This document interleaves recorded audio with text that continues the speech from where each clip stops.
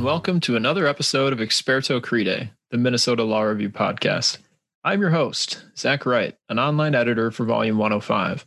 On this episode, I am joined by Professor Jay Wexler, a professor of law at Boston University School of Law.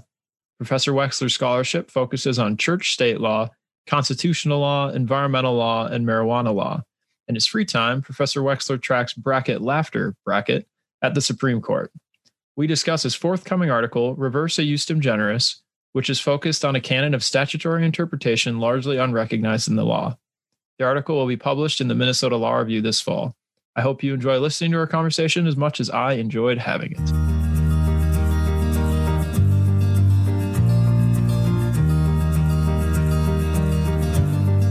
Professor Wexler, thank you for joining me today.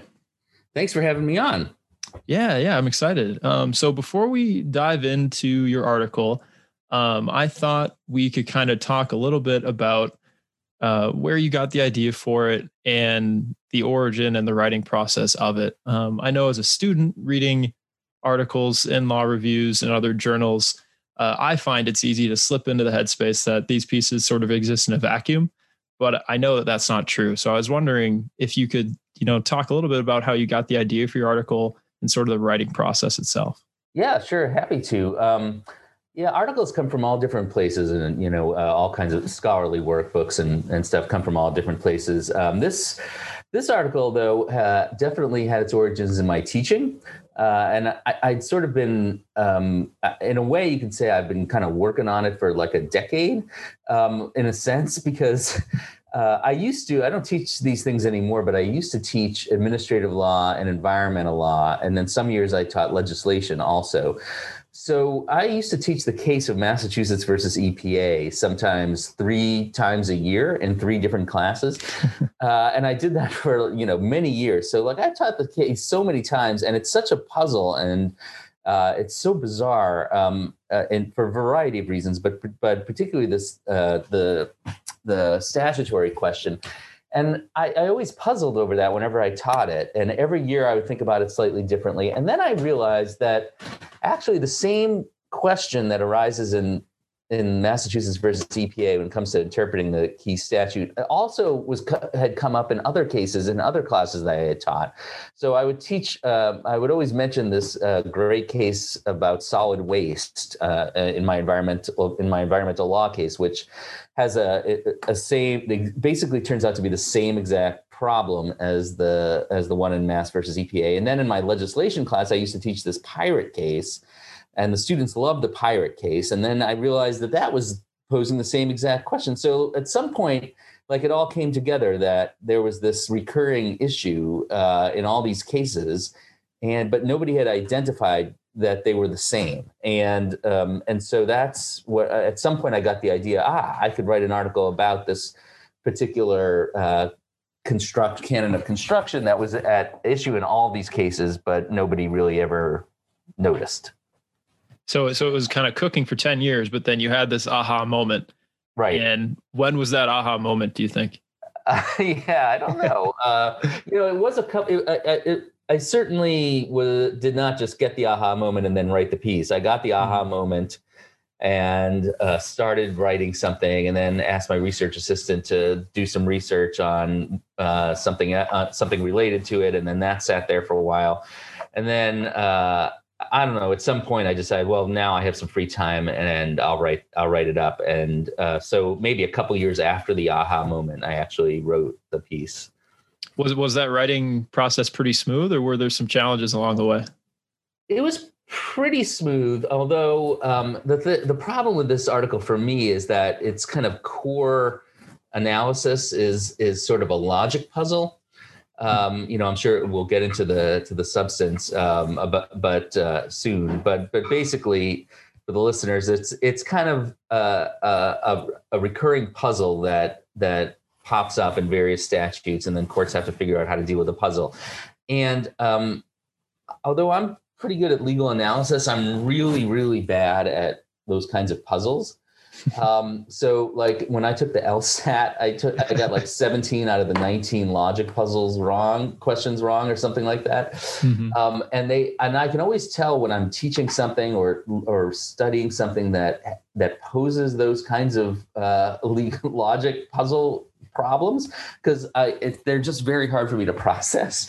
So so this article was about, basically was sort of the opposite of my wheelhouse. It wasn't really something that I was used to writing, the kind of thing I'm used to writing. So it was weird to write it a little bit because it was out of my comfort zone. But I think it came out all right. I mean, it's funny. Sometimes you come up with there's a question. The question's really interesting, but then working through it is not to your strengths. And so you don't, you're sort of questioning whether you should have done it. But this I think came out okay. So I'm happy with it, but it was. I would say, saying that it came out okay might be putting it lightly. I'm a big fan of this piece. Well, thank you. I appreciate it. Yeah, you're welcome. And I'm a big fan of Minnesota. I want to say Minnesota School of Law, the Minnesota University of Minnesota School of Law. Did I get that right? Exactly. I think so. Yes. And here's a small aside. Last fall, Justice Kagan came and spoke here at the University of Minnesota Law School and mentioned your SCOTUS humor study. And spoke highly of you there. So that was actually the first tidbit of your oh, that was great.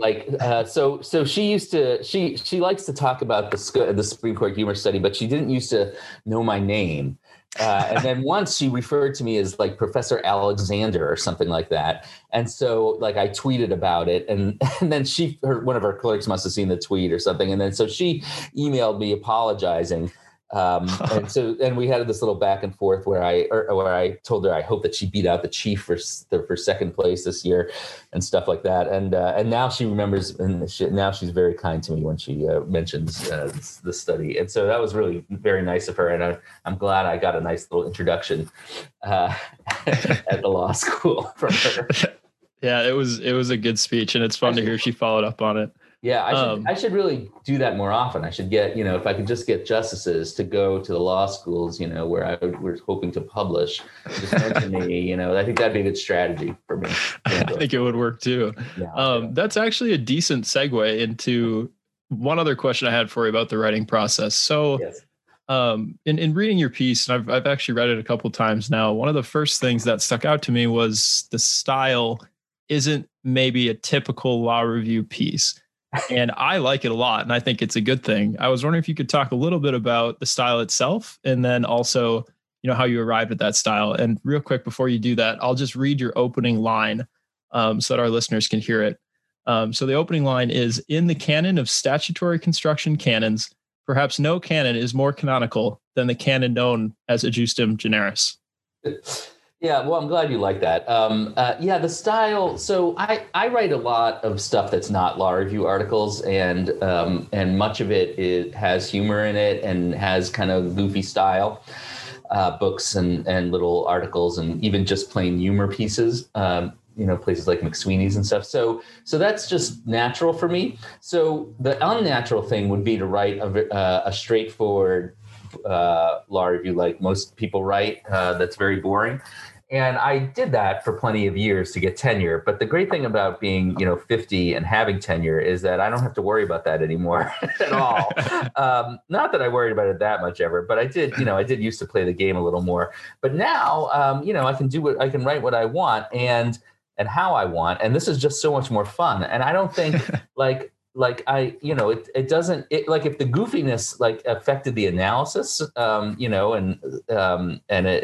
then that would be one thing. But I think that I was at least what I tried to do is keep, the sort of funny tone while still making all of the arguments that I would make if I used a boring tone. So to me, it's like, that why wouldn't you do that? Now, of course, sometimes you get a faculty member who is very serious and staid, and they have their pipe and they're like, I don't think this is appropriate. But again, I don't care. So when I presented this at a workshop, somebody said that they thought it was a spoof article. And which is not, out of the question, because I have done things a little bit like that. But I think they wanted me to change the tone or something, but there was no way I was going to do that. And actually, most people on the faculty, they know what they're getting into when they go to one of my workshops, and they were very supportive of the tone. And then when they found out that it was, coming out of the Minnesota Law Review, then they were like, even more in favor of everything that I did. So that's good. Well, with that scene set, let's turn to the analysis then. So Sure. Before we really dive into it, I have taken a lot of the classes that you teach, and the interpretive ones especially. But I thought for people who hadn't, it might be useful to just briefly run through some terms. Sure. So what is a canon of construction? Sure. A canon of construction is kind of a rule or a guideline about how to read ambiguous language, how to interpret ambiguous language. Some of the canons of construction are textual canons of construction, like the one that it's at issue in this article, that says, if there are certain words appearing in a certain order or something like that, then it makes sense to read it one way as opposed to another way. And then there are also what they call substantive canons of construction, which are kind of guidelines or rules about, or not rules, guidelines about how to read statutes in order to kind of effectuate certain good results. Like, for example, there's a canon of construction that says if there's a treaty that's been entered into by Native American tribe with the U.S. government, and it's ambiguous, you should read it in the way that best favors the tribe. And so that's a substantive canon of construction. So these are they're guidelines, ways of approaching ambiguous language to try to figure out what Congress intended by the language when they wrote it. Gotcha. And so would you say they're important because they kind of help determine what the law is? They're important because they help judges figure out what the statutes mean. I mean, specifically the statutes. And the other thing is they're maligned in some. The canons of construction are kind of made fun of in some circles, because it's true that sometimes courts follow the canons of construction, and other times they say, well, nah, not this time. And it's hard to figure out when they're using it and when they're not using it, other than maybe when it serves their purposes, they use it, and when it doesn't, they don't. They're certainly manipulable and can be used either for good or evil, I guess. But in the hands of a conscientious judge who's really trying to figure out the best way to read a statute, I think they do help, and they are important for that reason. And your article kind of revolves around, I guess, what I would characterize as two flavors of the canon that we mentioned, and you mentioned in your opening line. And I pronounce it adjustum generis. That might be wrong, and I realize I'm hosting a podcast called Experto Crede, so my Latin should probably be a little bit better. But is that the correct pronunciation? I don't know what the correct pronunciation is, and moreover, I don't want to know. So, right. I think that I've heard that in Latin all G's are hard, okay, which would make it generis, I guess. But I don't like how that sounds, so I always just call it a justum generis. Okay. But we can call it anything you want. When we can pronounce it different ways, different times. Like, that's all fine, because we know what we're talking about. Perfect. Well, I'll try to stay consistent, but we'll see if that happens. So, right. So first, one more term for you. So regular justum generis. What is that? Right. So that's a rule, a canon of construction, rather, that says basically, if you have a construction that looks like this, a list of terms, A, B, and C, and then there's a catch-all after that, and any other Z, right? So, and statutes look like that all the time, A, B, and C, A, B, C, and any other Z. The justum generis says that the set of things covered by Z is limited to the type of things that A, B, and C represent. So an example would be, running, swimming, hiking, and other sports, let's say. And then the question might be, is the other sport, does car racing fall into the any other sport clause or whatever. Mm-hmm. And then in order to figure that out, you might look at what A, B, and C are like what the shared characteristic of A, B, and C are: running, hiking, walking, whatever I said. And they're all, arguably just people using on their own power without using any, machines or anything. So you might conclude that Z, any other sports, does not include car racing in that example. So that's your typical Euston Generis guideline, and it's maybe it's certainly one of the most common canons of construction. You see it used all the time, and courts are always talking about it. And now, how about the atypical or the reverse, which is kind of at the heart of your piece here? Yeah, right. So the article is about how there's this other kind of a Euston Generis called reverse Euston Generis, or at least it was termed that by one judge. And that is a variation kind of on the regular Euston Generis. And it basically, imagine the same formulations, the same structure of a statute: A, B, C, and any other Z. This construction says that this construction says that A, B, and C, to the extent that it's ambiguous what they are, they must also be Z. So that's confusing when you're just talking about letters. But an example is, how Kansas City, there's a Kansas City, Kansas, and a Kansas City, Missouri, right? Which is one of my favorite things about American geography. And so if you had a list that said Kansas City, Topeka, Lawrence, what else is a Kansas City? Is a city in Kansas. Oh man. Yeah, no, I don't know. Overland Park. It doesn't matter. All right, let's go back. Kansas City, Kansas City. What were the ones I hit? Lawrence, Topeka and Lawrence. Yeah, right. Yeah. Topeka, Lawrence, Kansas City, and any other city in Kansas. And then the question is Kansas City, Missouri covered by the term Kansas City? You would look at the any other Z, any other city in Kansas, and use that to refer back to and modify Kansas City. And so you would say under reverse Euston Generis that Kansas City, Missouri is not included because any other city in Kansas limits the terms in the list, if that makes any sense. Yeah, definitely. And so you mentioned a judge called it this first, but also it doesn't seem like it's particularly a new idea. Is it a new idea? No, it's not. Definitely not a new idea. You get statutes that look like this, that going way, way back to the early. Well, I don't know how far back, but pretty far. And certainly, we got a case in the article that I discussed from early 1800s. Mm-hmm. So it's statutes have always looked like this, and courts have sometimes been called on to figure out whether to read a statute in the reverse Euston Generis way or not. And that goes back at least to I can't remember when this pirate case was, 1808, I sort of think, but something like that. So it's not a new problem. It's just that nobody had given it a name until Judge Williams from the DC Circuit gave it a name in the late 90s in a case. And he noticed that it's like, well, this is like a Euston Generis, but kind of in reverse. And so he called it reverse Euston Generis.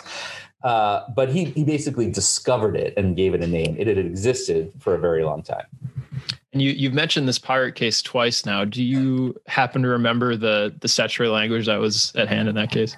I can give you the sort of shorthanded version. Yeah. It's basically, it says that there was a statute that said that you get put to death for committing any murder or let's go back. You get the death penalty if, while on the high seas, you commit any murder or robbery or any other offense punishable by death if committed on land. Mm-hmm. That's what the statute says. Mm-hmm. And then so somebody committed robbery on the boat, but the relevant law on the land that would have applied would not have resulted in the death penalty had the robbery happened on land. Mm-hmm.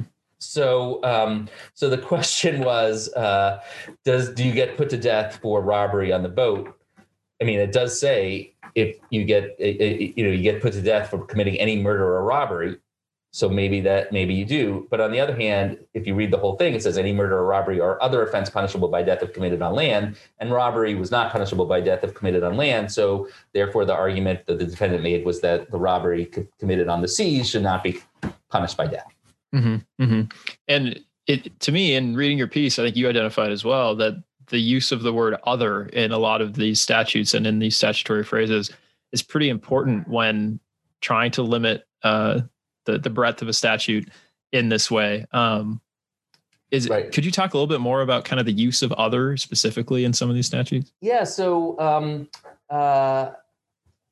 well, maybe can I give the sludge case, because that's so that's easier for me to remember and work with. Like, absolutely. So there's this case from the DC Circuit from not too long ago, which falls under this statute called RCRA, the Resource Conservation and Recovery Act. I think it's called something like that.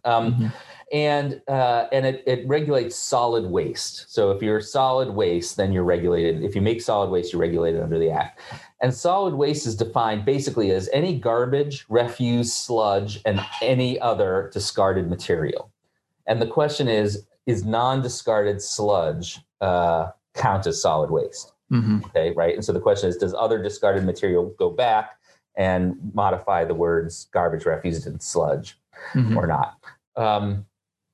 So the use of the word other there suggests that, right, garbage, refuse, sludge, and other discarded material. The other suggests that the garbage, refuse, and sludge has to have been discarded to fall under the statute, because otherwise, why would you have the word other there? Mm-hmm. Other seems to do the work of taking the definition, taking the phrase discarded material and relating it back to garbage, refuse, and sludge. So how else would, why else would other be there? So other is always a good argument for using the reversa justum generis canon in any particular case. But the problem is that there's, on the other side, there's always a parallel argument, which is, why then did Congress or the legislature actually list all the words, like list garbage, refuse, and sludge? Why didn't it just say solid waste is other discarded material? Solid waste is discarded material. And you can, that happens in every single justum generis case. And so the other, is a good argument, but there's always a counter argument on the other side. And so it ends up not, I think, being determinative usually. And you kind of touch on 5 different factors that are important in analyzing this sort of, argue this way, but then there's always a counter argument as well. So other is sort of that explicit catch-all word or phrase. You talk about the possibility of the specific fitting within the general. You talk about the length of the specific list that comes before, maybe that quote unquote other phrase or the general. If this might be putting you on the spot, but if you could construct maybe the perfect reverse justum generis statute, what would you think it would say?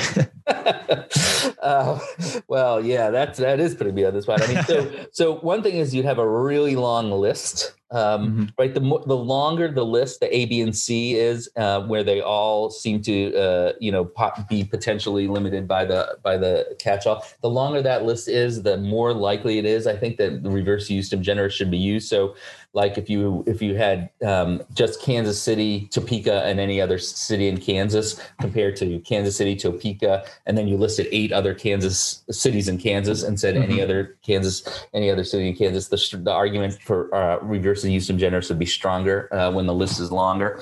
And the more precise, I think, the catch-all is, the more likely it is that it would make sense to read the catch-all to refer to modify the terms in the list.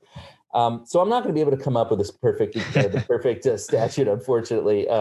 But there are different kind of factors that I try to identify that make it more or less likely that a reversa justum generis reading would make sense. Like, so for example, if one of the things in the list, say B in the list of A, B, and C could not possibly be a Z, then the argument for using reversa justum generis doesn't make any sense, right?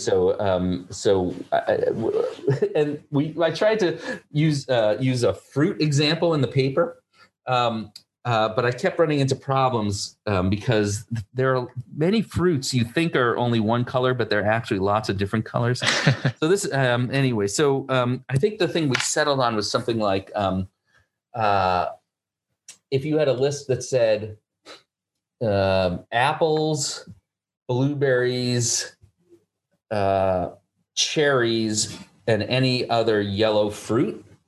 And the question was, is this limited to only yellow apples or yellow cherries as opposed to red apples and red cherries? The argument would be pretty weak in that situation because blueberries, as far as I know, are not ever yellow.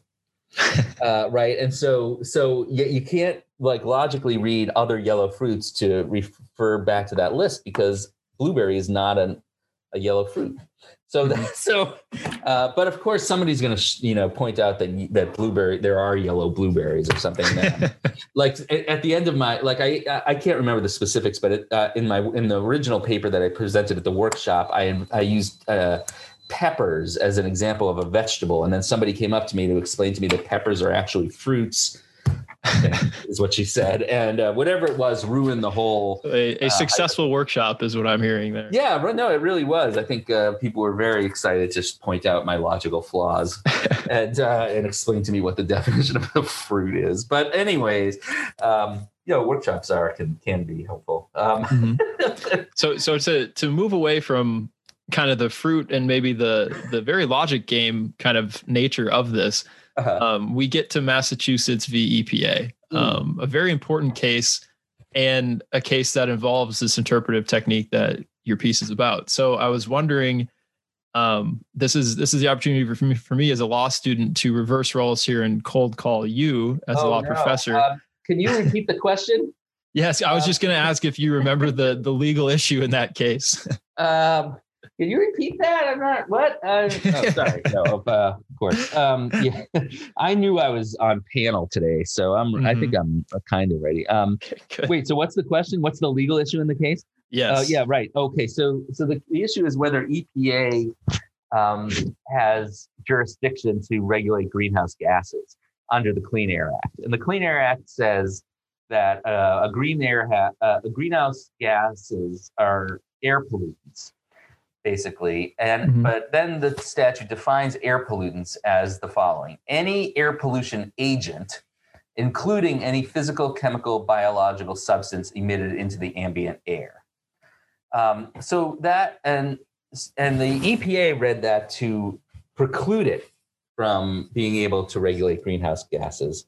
And the challenge was that no, the statute clearly gives the EPA the authority to regulate greenhouse gases. So this is a somewhat different form of the reversa justum generis, but to put it back into the form we've been talking about, you could view the statute as saying basically greenhouse gases are air pollutants, and an air pollutant is defined as any physical, chemical, biological substance or other air pollution agent, basically. And then, so the question is, we know that greenhouse gases are a chemical agent, but are a chemical substance rather. But the question is, do they also have to be air pollution agents?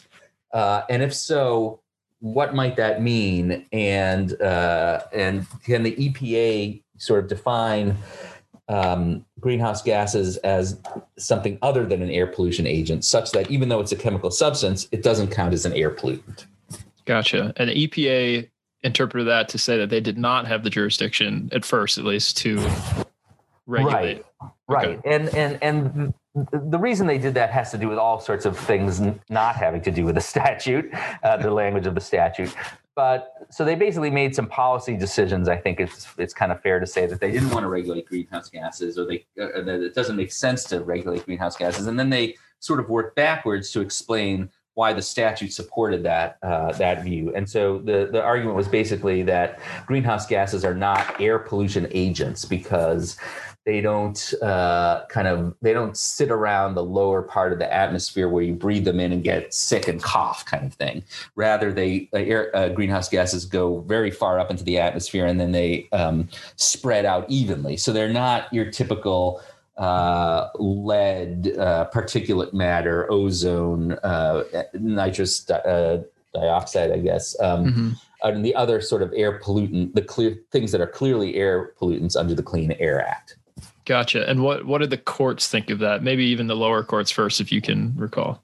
So the lower court, so the DC Circuit heard the case, and the DC Circuit held for the government 2-1, but the two never got to this statutory interpretation question. The only judge that got to the statutory interpretation question was the dissent by Judge Tatel, who is my former boss, by the way, and so I think he got it right. Although actually, I won't go into a recent case where I think he got it right. But anyways, so he got to the statutory question and thought it was very clear that a greenhouse gas counts as any is certainly any chemical substance, and that's basically how he read it. And so it was kind of an easy question for him. And then the case went to the Supreme Court, and should I talk about the Supreme Court? Yeah, by all means, yeah. Yeah. Okay. So the Supreme Court held 5-4 in favor of the challengers and against EPA, basically holding that EPA had the authority to regulate greenhouse gases, and also in the other part of the case, the reason we gave for not doing so was arbitrary and capricious. So, but on our point, basically 5 judges thought that the statutory interpretation question was straightforward. It was not a reversa justum generis issue. It was just basically, are greenhouse gases, do they count as any chemical substance? And, if you look at it that way, the answer is yes. The word, it helps the argument on the side that the word any appears several times in the statute. And I read the majority basically as saying, look, you've got all these any's in there. It's basic. Those should be read as basically indications by Congress of its intent to have a really, really, really broad definition. Now, Justice Scalia in dissent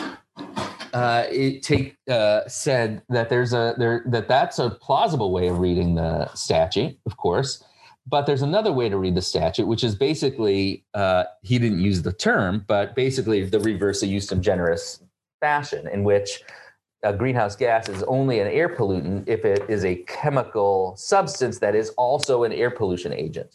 And that was EPA's position, and Justice Scalia thought that was plausible also. And since the agency should receive deference under Chevron, is a whole separate issue, then basically what you have is the agency making a reasonable interpretation of an ambiguous statute, and therefore the court should uphold the agency's decision that it does not have power to regulate greenhouse gases. And in your piece, you argue that kind of the Supreme Court on the whole, and the discussion or the lack thereof of discussion on that interpretive kind of turn was kind of incomplete for a couple different ways. Could you talk a little bit more about that?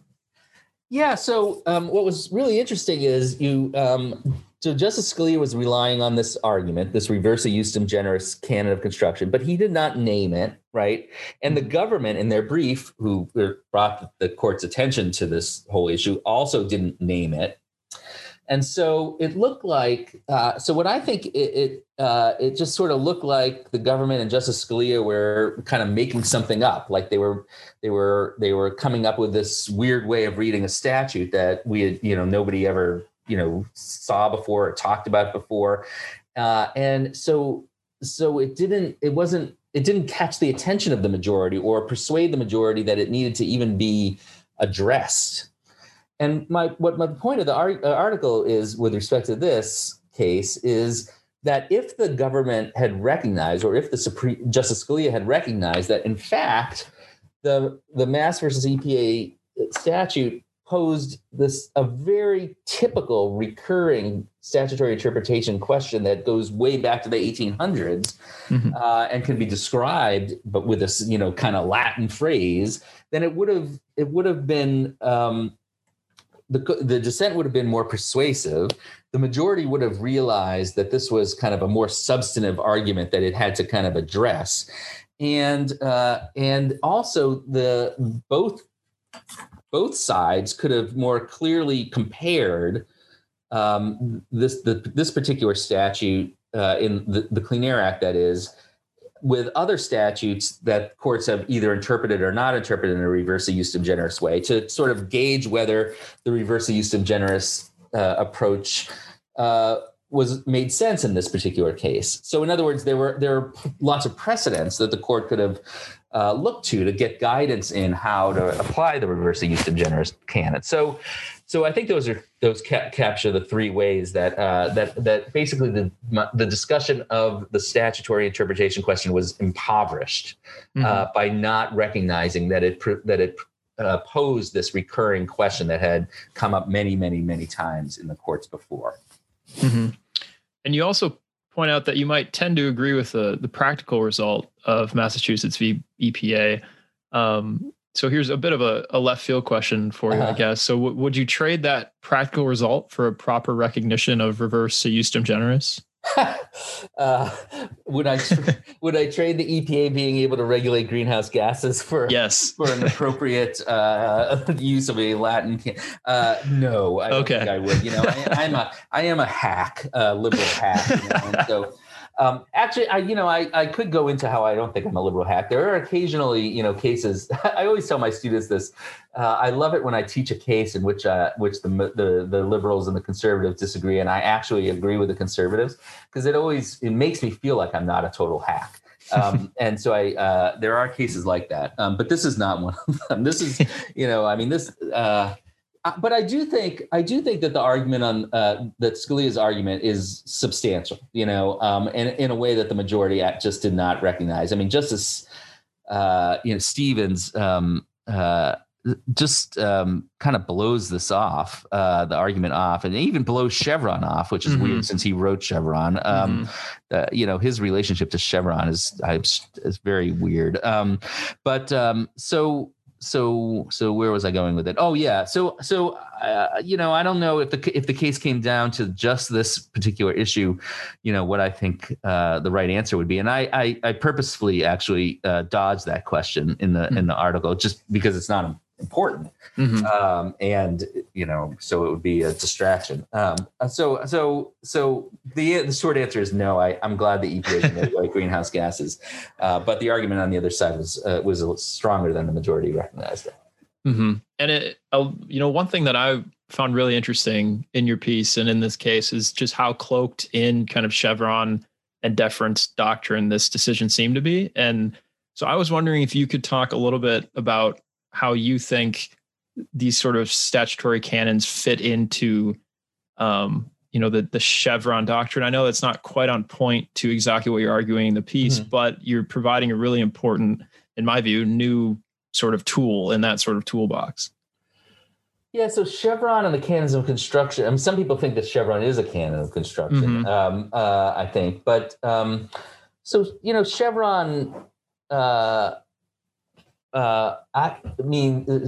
Chevron says that courts have to defer to reasonable agency interpretations of ambiguous statutes.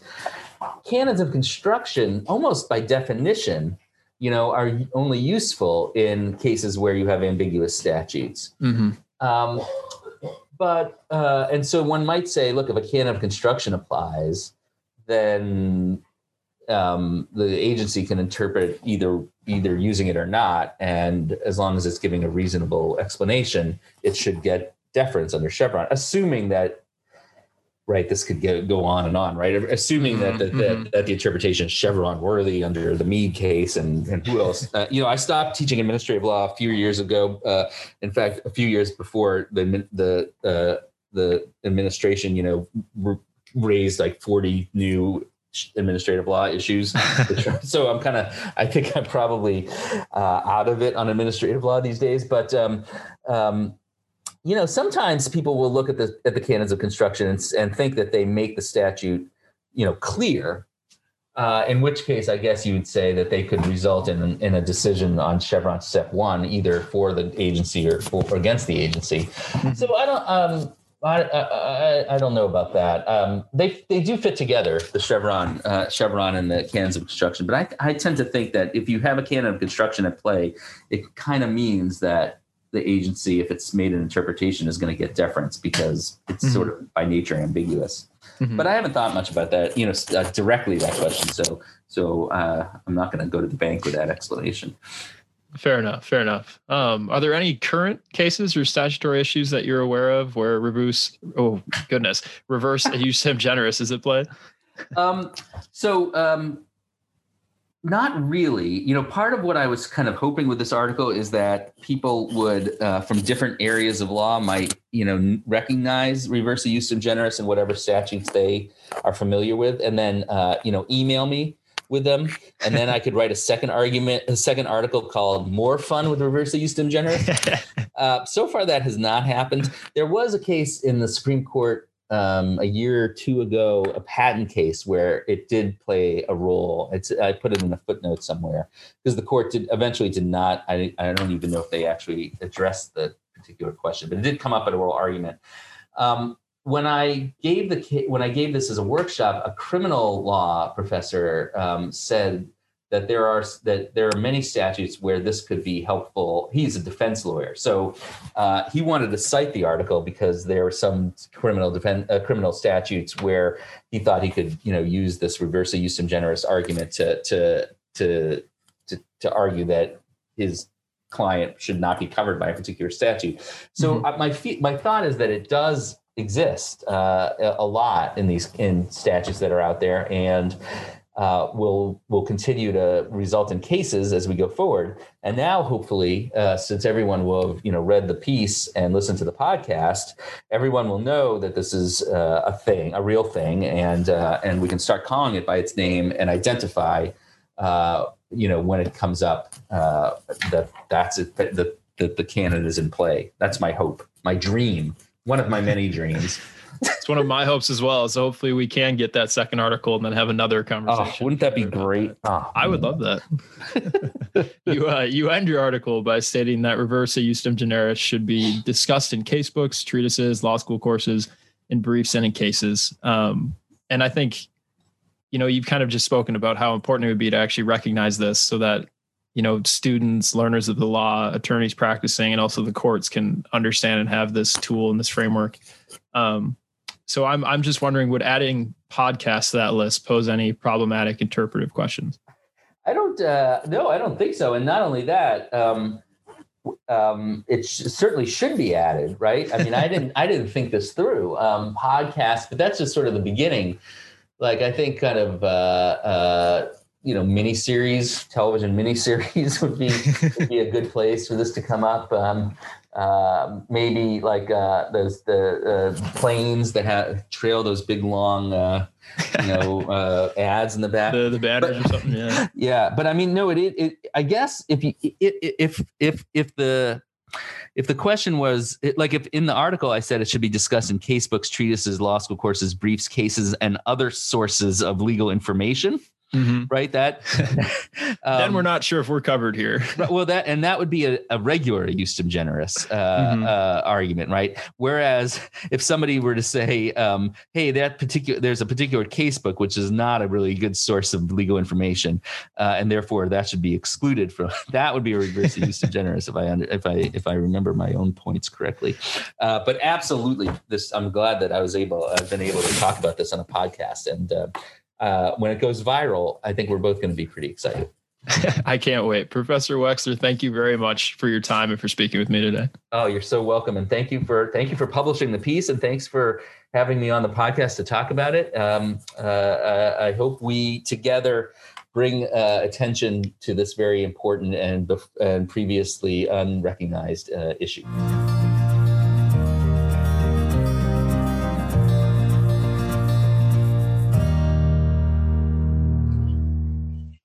The Experto Crede podcast is the official podcast of the Minnesota Law Review, a student-run law review published by students at the University of Minnesota Law School.